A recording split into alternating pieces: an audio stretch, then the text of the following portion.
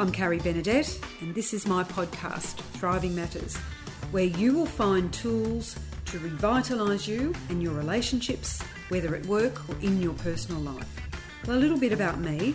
I'm an education consultant specialising in emotional intelligence, and I use creative approaches that empower people with proven processes.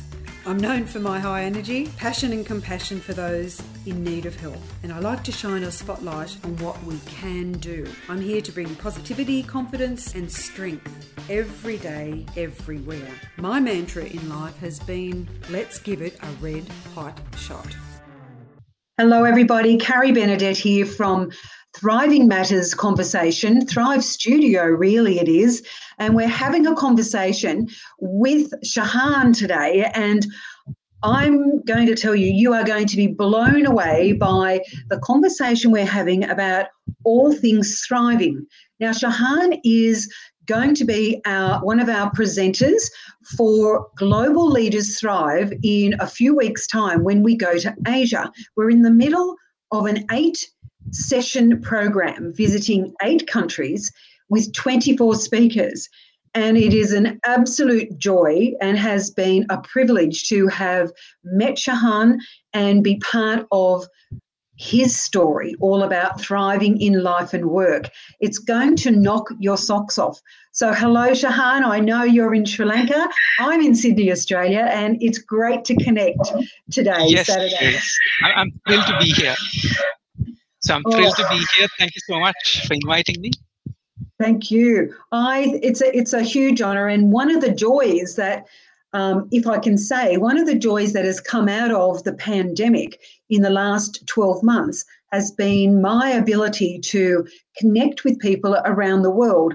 So I'm a big believer in travel for the soul, travel for the values that we have, travel to reflect on our values, beliefs and assumptions, particularly in the way we lead each other and we lead ourselves for our growth, for the work that we do, for the passions that we have and the purpose that we are setting out to do. So it's an absolute honour. And one of the first things I ask you is, what actually puts a smile on your face that gets you out of bed each day? Let's start there. Great question. So for me, the fact that I get to live my purpose. So my purpose is to be a catalyst for good. I want to transform individuals so that they genuinely benefit society and the world. They contribute to humanity, and that's my purpose, to be a catalyst for good. And the goal that I've set for myself is to reach 1 billion people. That's a B, 1 billion people by 2050. So my friends laugh. Some people giggle when they hear this goal, this larger than life goal. But what I've told them is, it's not meeting 1 billion people individually. It's about creating a positive ripple effect. So if I get to speak to a student who's in their teens, if I get to speak to a CEO who's leading maybe 10,000, 20,000 individuals, it could be even a prisoner or a cancer patient. If I were to transform one individual, it creates a ripple effect. So the fact that I get to do what I was made to do, and it took me a long time to figure out my life's purpose. So that genuinely brings a smile to my face and gives me abundant energy. So that's what drives me, Carrie, transforming people. So that is a great lead in, because everyone's now saying, what does he do? Where have you come from? What have you been involved in over the years? So what is it that you are doing? So a little bit of a potted history, perhaps, Shahan, of that for everybody. Yeah. So I started off my career as a management trainee for a very prominent multinational here in Sri Lanka, and I ended my career as a global brand manager in Singapore, handling some quite a few markets in Asia. When I was in Singapore, I was promoted again. And I said, you know what, I don't need the promotion. So I refused the promotion and said, I actually want to come back to Sri Lanka. I feel as if I haven't contributed to Sri Lanka. I believe I haven't given back enough. because in Sri Lanka, our education is free, our healthcare system is free. I am here because of my parents, my grandmother, my mentors, my colleagues, my friends, and I felt I haven't given back. So instead of taking up that promotion, I came back to Sri Lanka, took a 60% pay cut, and I said, I don't actually want to be in marketing. I want to give back to society. So maybe CSR, corporate social responsibilities, the way to go. And the organization was very kind to me, and they said, you know what, why don't you come and lead the CSR function for the same organization? So I basically committed career suicide, according to my friends. Yes. No one in with a sane head on their shoulders would ever, move away from a global role, move away from another promotion to have a pay cut.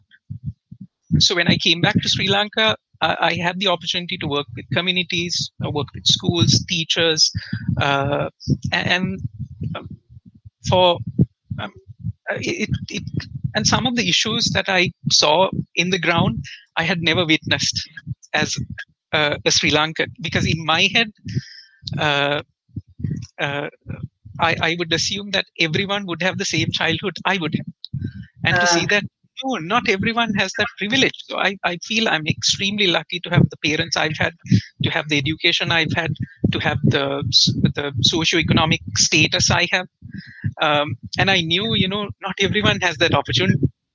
But I was still in the corporate space. I still hadn't, taken my leap of faith, so to say. Yes. So one day at work, a colleague of mine got a call.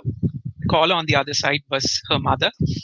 Her mom basically said, your daughter had fallen down, hit the back of her neck, and was bleeding from her nose and ears, and was being rushed to the hospital. So my colleague, mom of that child, started crying. And for the very first time in my life, I actually saw the agony of a mother who's about to lose her daughter. And that changes you, So the whole team rushed to the ICU. That very day, I was heading back home, driving on the freeway, and I started thinking, as human beings, we start learning from a very young age. When we're in preschool, we learn the alphabet, we learn how to count. In school, we learn science, maths.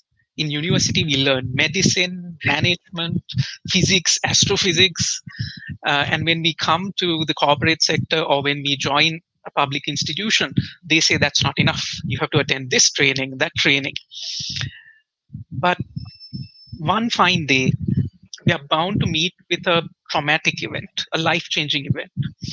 And when that happens, pretty much what happened to my friend, we seem to be clueless. So we've accumulated tools and techniques, knowledge for years, for decades. And those tools and techniques don't seem to help us to cultivate that inner wisdom, to have that inner resilience, to face these challenges. And deep down as human beings, we know we're bound to grow old one day. We're bound to get sick one day. We're bound to have bad relationships. Our friends, our relatives are bound to face the same issues that we are bound to face, right? They're bound to get sick. They're bound to die one day. But we don't seem to have accumulated the right knowledge, the right tools. And I was thinking, my gosh, this is crazy. Why aren't governments doing anything about it? Why aren't non-profits doing anything about it? And pretty much like any corporate leader, I was looking for a scapegoat. And the scapegoat usually is the government. It's a non-profit. It's never blame someone. Yes. And then this little thought bubble came up in my mind, and it was actually a question. The question was, Sahan, what are you doing about it? And I knew I had to take some action. The following day, I came to work. I wrote my resignation and I handed it in. I didn't know what to do, but I quit. I quit my role. And looking back, I think 4 years later, looking back, I was able to create a revolutionary stress management program in the Colombo prison system. I've trained about 700 inmates, death row, life sentence. I've been able to introduce I call it unwavering mind, stress management for healing for cancer patients and individuals who suffer from terminal illnesses. I've started to fund my crazy initiatives that I come up with. I've started conducting corporate training programs. I've trained CEOs, managing directors, senior leaders, peace builders in Myanmar. I've trained, I think, close to about 4,000, maybe 5,000, maybe even more individuals from over 30 countries. So I specialize in stress management, resilience building, emotional intelligence. I'm a certified trainer for Search Inside Yourself Leadership Institute, the program that originated at Google, which brings together neuroscience, mindfulness, and emotional intelligence into one platform. And I've been lucky enough to meet people like you, Harry. So in Resilience Within, the little organization which I formed has people from over 10, 15 countries now. We have scientists, we have doctors, we have emotional intelligence teachers. So this is my life's purpose, you know. That is, when you're just describing that, I've just got a song. I've just gone to a song in my head, and I'm just going to be a little bit brave here and just go, what the world needs now is love, sweet love, and it's love and care. And these, all the skills that you're talking about are the essential skills that all the research and the data is saying to us. This is what we need, and particularly post-pandemic or in the throes of a prolonged pandemic strategy and the way it's affecting our lifestyle, our employment, the way our communities are working, but how our individuals are working. And, you know, Shahan, I'm blown away by how quickly you have been able to train, get your programs up. I know that you no longer have a corporate wage, right, that you have. So there's more to how you've gone about doing this than you've actually said right now. So I'm going to press you for a little bit about when I said to you, you know, what is it that gets you out of bed each or puts a smile on your face? I'm now going to say to you, what is it that you absolutely love about what you're doing now in the last 4 years compared to your previous roles within corporates? Yeah. What is it that you really love? What is it? Yeah. So don't get me wrong. I loved being in the corporate sector, right? I'm a go-getter, you know. I don't mind working 18 hours a day, you know. I love that adrenaline rush, you know. The fact that you get, especially as FMCG marketer, you know, you get plenty of accolades. If your brand is performing, you get, I've won awards. I've gotten plenty of pats on my back from my leaders, you know, and that's great. And I realized when I was young, the way I defined success was by using 2 parameters, right? And I'm being very honest. Yep. Number one was financial security or financial status. It's about buying that next phone. It's about buying that next car. It's about buying that next house. So that's how I defined success. That was one of the parameters. The second parameter was social status. I loved getting that next promotion. I love the fact that people know me as the man who's behind this brand. You know, I loved it. I loved I'm coming from a small island nation. I belong to a middle class family, right? So when people see me as, you know, I got to travel business class. I got to travel to so many other countries. I had enough and more money. I've climbed the Giza pyramid. I've been inside the king's chamber. I've gone to Kyoto. I've practiced with the samurai. You know, I've done it all. So that social status was a big deal for me. But later on in life, I realized that the next promotion, the next car, the next brand new phone wasn't fulfilling enough. Right? Deep down, there was something missing. And then I realized the parameters for success that I had set, maybe it was social conditioning, who knows, were actually way off. So I changed the parameters. So instead of financial and social status, I chose impact to society. Right? social impact. That was one of the main parameters. The second one was self-fulfillment. So every action I do, I see whether I get big tick marks for these two. Is there a social impact? Am I truly impacting humanity? Second one is, it could be impacting humanity, but if I'm feeling miserable, that's not for me. So self-fulfillment. So genuine inner joy.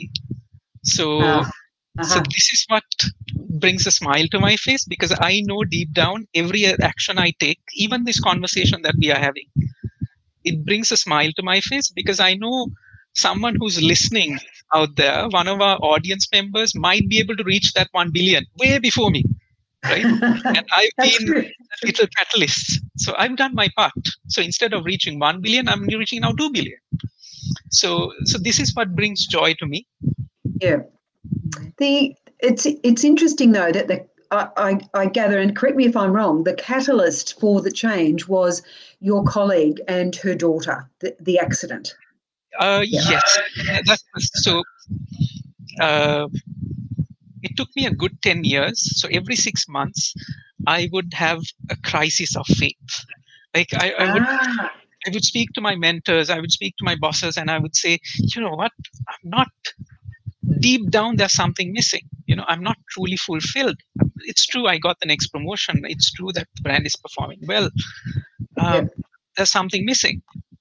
And I remember some years back, I spoke to my girlfriend back then, and I said, you know what, I feel like quitting my role. I feel I was meant to do something better with my life. And she would say, are you mad? Go back to work. So yes, it's true that my colleague's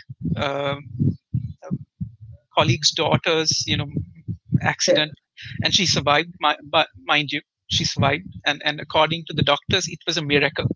That's what they said, because there was internal bleeding, but she somehow survived. So for me, it was the last straw, so to say, right? That broke the camel's back. That broke my ego, so to say. It's always about us, right? Your financial security, your financial freedom. It's about what other people are going to think if you were to leave a corporate role, a fancy corporate title. Yes. So I think that was the last straw where I realized, human life is limited. We do have this misconception that we are going to live for 80, 90, 100, 120 years. That's actually a misconception. So I did some research, and I realized that every day 150,000 people die, which means 4.5 million people die in a month. So Kerry, you and I and the listeners, we are extremely lucky. Very lucky. Yes. So which means it's your duty as a human being, right? You've been given an opportunity that 4.5 million people this month didn't get. So we have to ask ourselves, what am I doing? I'm not saying don't have a family, don't build a house, buy a car, buy the fanciest phone. But beyond that, how are you contributing to society, to humanity? I think that's the deep-rooted question that we all need to ask.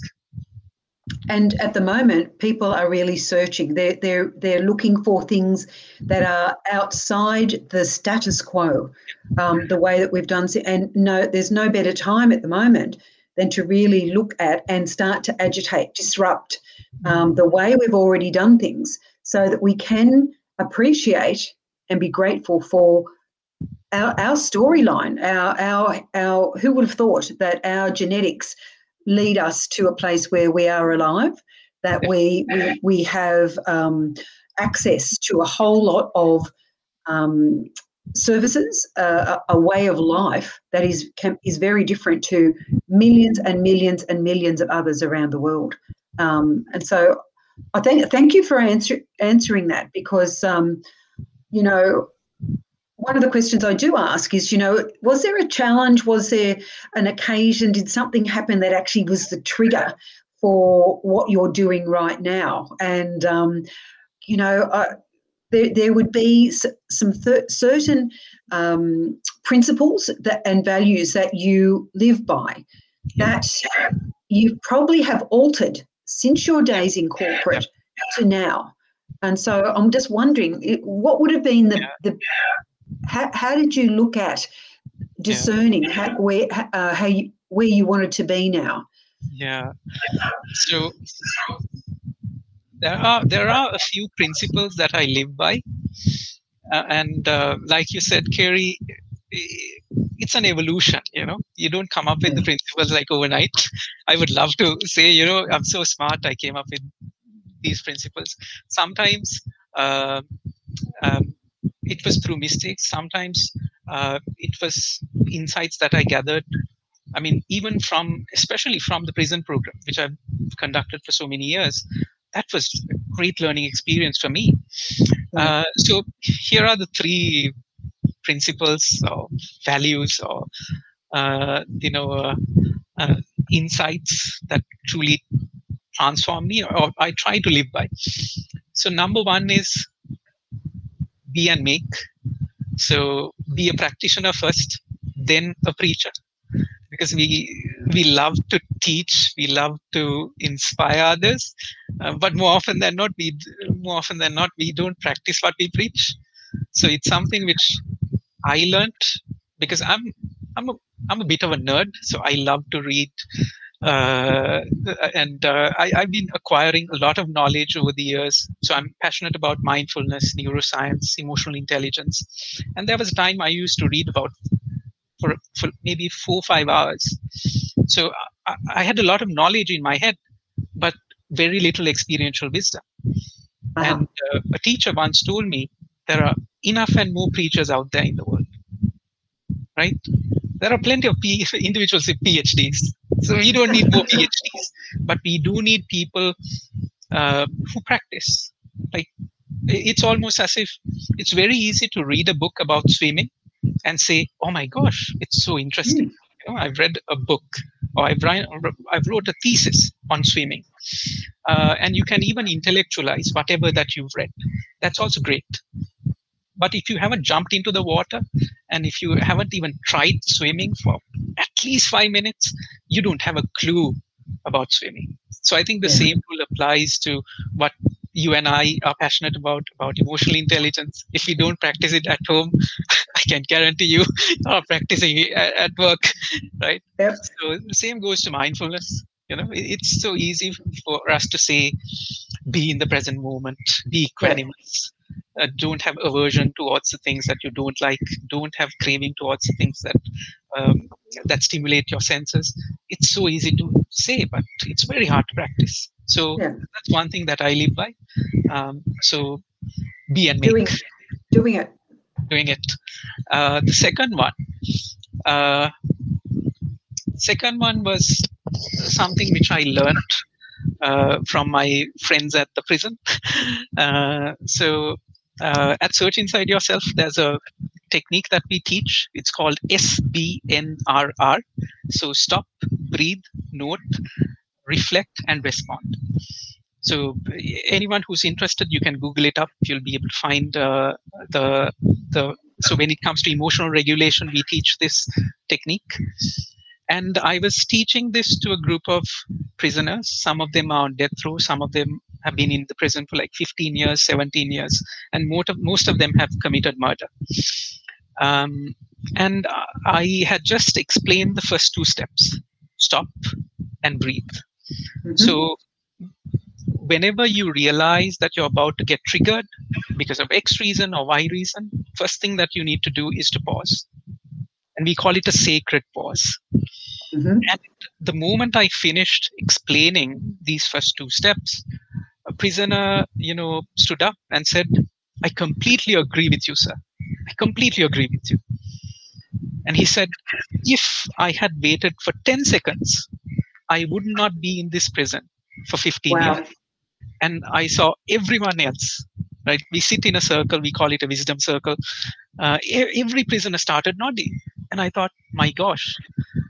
I mean, I usually say it's a sacred pause, but that's when I realized it is sacred, because people's lives change in seconds, not in minutes or hours or years. It's seconds. It's seconds. So I always believe that our lives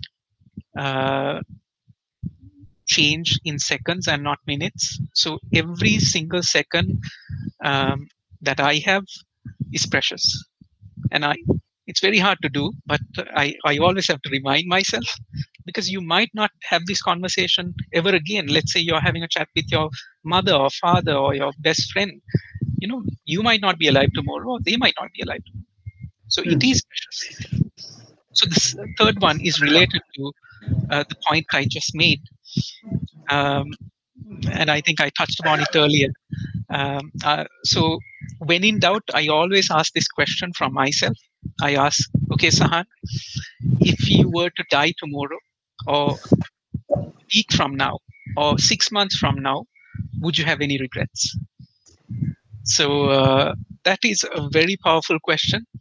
I hated that question when I first started it off, but now, I've come to a point where, it truly helps me to recenter myself, prioritize what I need to do. So the moment you ask this question, okay, if you were to die tomorrow, do you have any regrets? If you do have any regrets, stop everything that you're doing. Don't sleep, don't eat, finish that off. So, work out the regrets. Yeah. So these are the three things that came to my mind. Well, 1, 2, and 3. It's like ABC, isn't it? It's nice. Can you just go over the acronym that you use? So stop, breathe, breathe. SBNRR. Stop, breathe, note, reflect, and respond. Right. Note, reflect, and respond, because I think that is a really useful little acronym to that you could actually make up as a small mantra, and it could be as easy as just using the initials beside your bedside table. Perhaps it's on the cover of your phone. It could be a post-it note on your computer. It's very worthwhile, and it's that would be very similar to a number of other programs that use a similar technique, and it's around getting yourself into a space so you don't have the amygdala hijack that moves you into emotional mode, the narrowing and the pressure that you feel to keep reacting, but it gives you a chance to open up and think a little bit more laterally about what your options are. Definitely. So isn't that telling that one of the prisoners actually said, if I had done that a couple of seconds, I would not have been here for 15 years. Yes, that's definitely. So telling. So that was very powerful. So I remember when I first attended SIY, Search Inside Yourself, as a participant, this practice was very transformative, very powerful, very insightful for me. And I thought maybe it was only me, but to see that it even works on like hardcore criminals, everyone gets it. It's quite unfortunate that we don't teach these skills, especially emotional intelligence, mindfulness, to school kids. It's so unfortunate that I'm teaching individuals who are in their 30s, 40s, 50s, 60s in a jail, whereas if we had taught these simple techniques when they were kindergarten kids, they wouldn't be there. And look, I do think that the teaching of social and emotional intelligence has actually shifted, and I believe in the last say five maybe 10 years, there is definite pressure from a variety of places to actually include it in curriculum, and over the time of the pandemic, more and more scenarios are being put forward in saying we have to look at the future of education. And I believe there are quite a few progressive schools that are teaching this and not sort of the regular, that they're challenging the regular curriculum that many countries have teach and have taught for a long time. What we think is important when we're all saying we have to understand ourselves so we can understand others. so we can build our relationships, so we can regard each other with respect. And so learning about ourselves, the neuroscience of us, we are magnificent. We are magnificent beings. And, you know, you want every one of us is someone's child, is someone's daughter or son, and deserving of dignity, of respect, and of opportunity. So how do we do that so that there's a level playing field? It's not level at the moment. And so that's the importance of work that you do, is actually helping to level the field. Yeah. So when I was in the corporate sector, I actually didn't know about the work that was happening in US and UK especially. I know Australia has come on board as well, where emotional intelligence, mindfulness. So in, I think, US and UK, you have organizations like Mindful Schools. You have even John Kabat-Zinn, who initiated the mindfulness-based stress reduction program at Massachusetts Medical School. You know, these small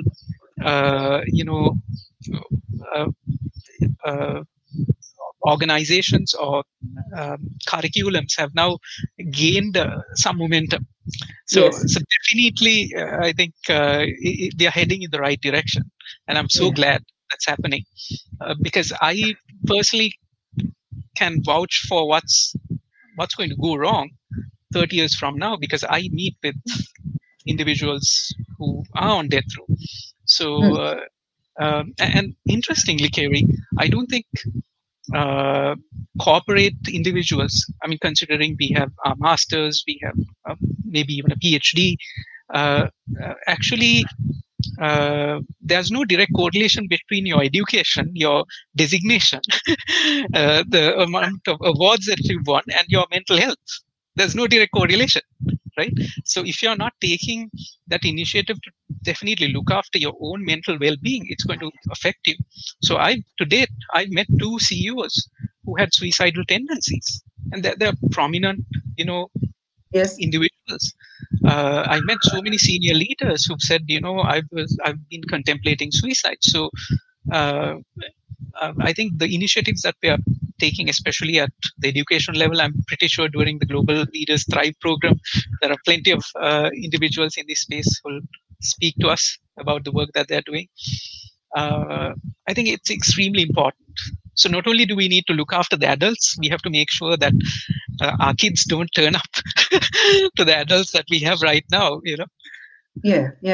It's an interesting place we're in because, excuse me, most countries now are going to start to see the repercussions of, say, being socially isolated during the pandemic. So I know in Australia there is a concern around well-being, around mental health, around those who don't have the breadth or the depth of skill to manage because they are living in fear.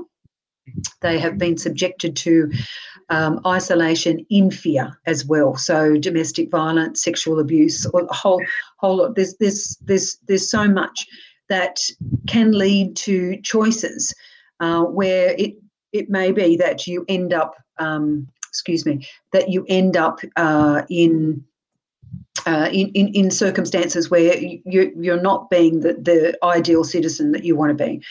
And I'm wondering, over the last couple of years, what are some of the hurdles you've faced in doing now what you believe your life work is, that contribution to pay forward and to give back at the same time?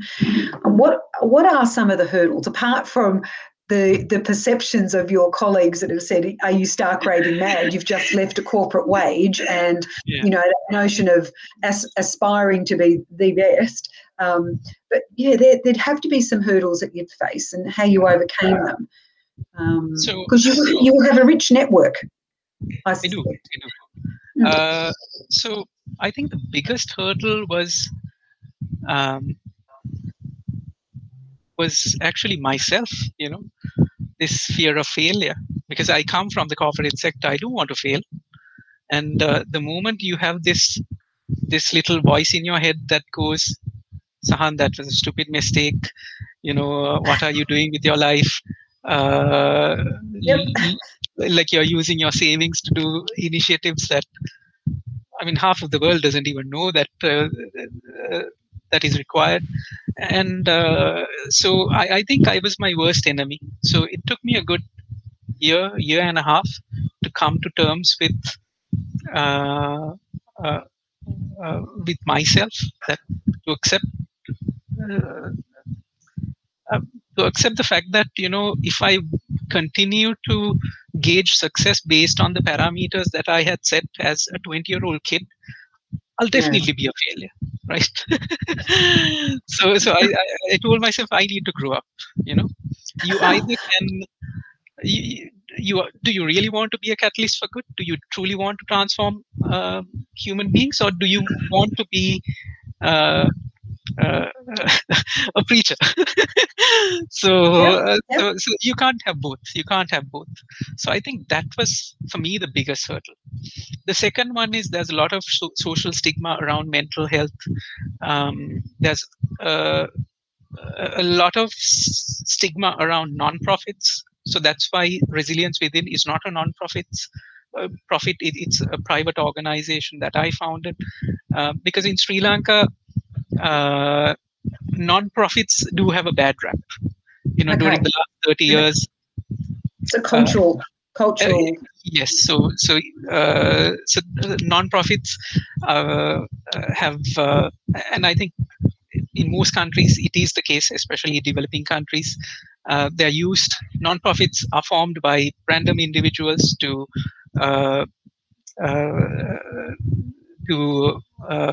what you call launder money. Sometimes they are also involved in other unethical operations. So I'm not talking about UNICEF or WHO. I'm talking about small non-profits. So there is a bit of stigma around that. And the other thing that I learned was, after I left the corporate sector, I started consulting quite a few non-profits. I realized that they end up being almost like blackmailed by their funders. So the individuals who fund the operation would say, you know what, this is what I believe in. I really don't care about your mission. Do this. And I've seen this happen with several organizations that I've helped out. And I thought, you know what, I didn't leave the corporate sector to be someone else's, guinea pig. So that's why. That's another challenge that I faced, because initially I was hoping to form a nonprofit, to get funding from organizations or individuals. Then I later realized, if you truly want to transform the world, why not you? So you need to put your money where your mouth is and do what needs to be done. So those were the main two challenges. That's very. You've really thought that through, and it could be seen in those cases. It could be seen that the NGO becomes a bully, forcing you to go against what you thought were the initial beliefs and values behind the organisation. So I understand why you made that a private organisation. Some great deal of thought. So I'm going to ask you, looking back over the journey over the last 4 years, hindsight can be a pain in the bottom, to put it politely, or, but would you have done anything differently?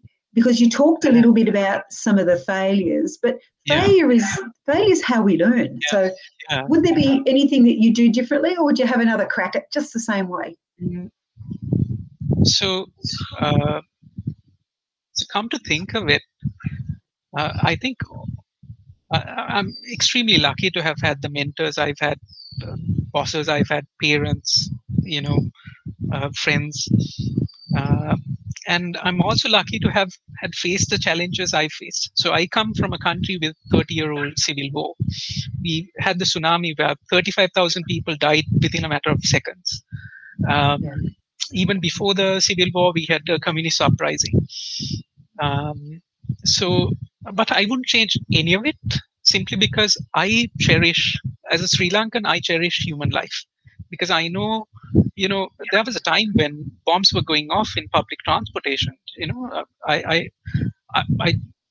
I can genuinely say that when my father left the household, when I left for school or my sister left for school, we never expected all three of us or four of us to come to home. Yeah, that would be. That was real. That was real. That was reality. Yeah. That was reality. So when you face such hardship, you truly appreciate human life. So, I think humans are anyway resilient, but when you face such horrific circumstances, you end up thinking about the fellow man more than yourself, because certainly that ego goes away, because the ego is our worst enemy. It's always about me, mine, I. I need to build this. I need to buy this. I need to own this individual. So when you realize, okay, I might not be here tomorrow, let me do what needs to be done for my fellow neighbor, for my friend. Yeah. So that's why even to date, Sri Lanka is among the most giving nations in the world. We are not a developed country. Like we are not America or Australia or UK, but among the top 10 countries in the World Giving Index, Sri Lanka is number one. And I believe it's because of all the traumatic experiences that we've faced. And you see this with Burma as well. They've gone through so many hardships, and they're going through a lot of hardships now as well. But among the World Giving Index, they're number one. I thank you for that, because I didn't know that. So thank you for that. And it's like the internal struggle gives you a whole new view or lens on the value of human life and care for each other. So it's a lovely picture you've just painted. Not lovely. Lovely is not the right word. It's a generous and heartfelt picture that you've just painted for us, and something that I didn't know about Sri Lanka. Yeah. So so to answer your question, no, I wouldn't change anything, because if not for all the hardships that I faced in life, there wouldn't be this Sahan, And that's why, correct me if I'm wrong, that's why you're passionate about the resilience aspect and the emotional intelligence, because to be able to thrive, if we take the notion of thriving, to be able to thrive when life is going like this, and sometimes is like this for such a long period of time, how do you actually find value in your contributions when it looks very different to other parts of the world? And you're so right, Kerry. So another question that I ask myself whenever. Just see if that's me. No, that's good. I think we're right. We had a little freeze. So another question that I ask myself whenever I'm thinking about I, me, mine, what will happen to me, like especially when you look at your bank account, what will happen to me or what will happen in the future, I ask myself, what would be of service? Then suddenly there's a huge mental shift, right? So from this very narrow-minded me, I, you go to, okay, what can I do? So you are empowered. A simple question like, what would be of service can empower you. And something which I started doing so many years is that every month I donate to a charity, right? Irrespective, I might not have much money, but I make sure I donate at least 25% to charity. Right. And I've donated to charities in US, in Nepal, in India, right? So, and there's a science behind it as well. So when you donate, help, and it doesn't have to be money, it could be your time, it could be your knowledge, sharing this, like especially whatever that you're doing right now, Kerry, that's sharing your knowledge, you're taking your time off. And that actually releases oxytocin. So oxytocin is the bonding hormone. We talk about empathy, we talk about compassion. So you don't have to like you don't have to earn $1 billion. Like you don't have to wait till you're Bill Gates or Jeff Bezos or Mark Zuckerberg to donate money or to help someone else. And it could be helping a colleague out, could be your neighbor, could be your friend, could be your parents, right? So I think that's something that we all can do, and there are studies that now show that oxytocin can reverse Alzheimer's disease, that it can even help individuals who've suffered from cardiovascular diseases like a heart attack, for example. So, and I tell my friends, it doesn't take too much. I mean, giving $1 to a person in need versus having open heart surgery, what would you choose? Right? Yeah, so it's so simple. So I think we can do a lot, and I believe especially the listeners who are joining are definitely doing it. That's why they are joining a podcast of this nature, right? That's right. So That's right. Without inner transformation, you'll never see outer transformation. You want to change the world, change yourself, and it starts with us, right? It does. And Shahan, I know that your construction is going to start in about a couple of minutes next door. So that is that's the most beautiful place to say to you, if anyone is really interested in getting in contact with you, what's the best way for them to do that? Visit your website, your email. So over to you to let us know. Yeah. So they can definitely write to me. So you can write. So it's Sahan, SAHAN at Resilience Within. So that's RWITHIN.com. Or you can write CEO at rwithin.com. Yep. So R stands for resilience, within, WITHIN.com. Fantastic.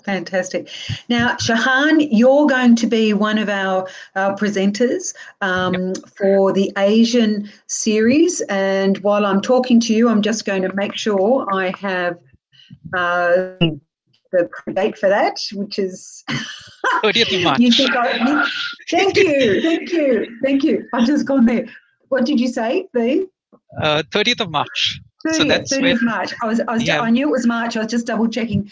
So 30th of March, you're going to be on the Asia session. So listeners, if you are interested, you're able to get a ticket for the one session. But the lineup we've had for Africa, for Australia, Africa, India. This week coming up, we're going to America. Sensational. Following week will be New Zealand, Ireland, then Asia, then the UK. And it's just been an absolute joy. And I am so looking forward to our Asia session on the 30th of March. So I just want to finish up by saying thank you for your time this afternoon. I haven't heard any jackhammers yet. I think we've just made it in time.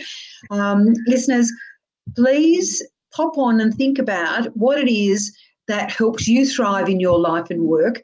Global Leaders Thrive is part of the Thriving Matters group. We are looking at how we thrive together, how we share, how we test our beliefs and assumptions around thriving, most importantly around our leadership and what we can do together. If we all step forward together in all the different ways that we can do it, well, then we are actually making the world a better place, and we're leaving a world that we will never see, but I know that our children and our grandchildren and other generations will thank us for. So it's up to us to share our thriving techniques, for us to find the place that where we can thrive, whether it's our life, whether it's the work that we do, whether it's time for a change in doing that. And you've had no better example today than Shahan's example of the amazing work that he's doing with resilience, with leadership, and a mindful generosity of heart and wallet. There you go. All right, Shahan, I'm going to say thank you. Thank you so much.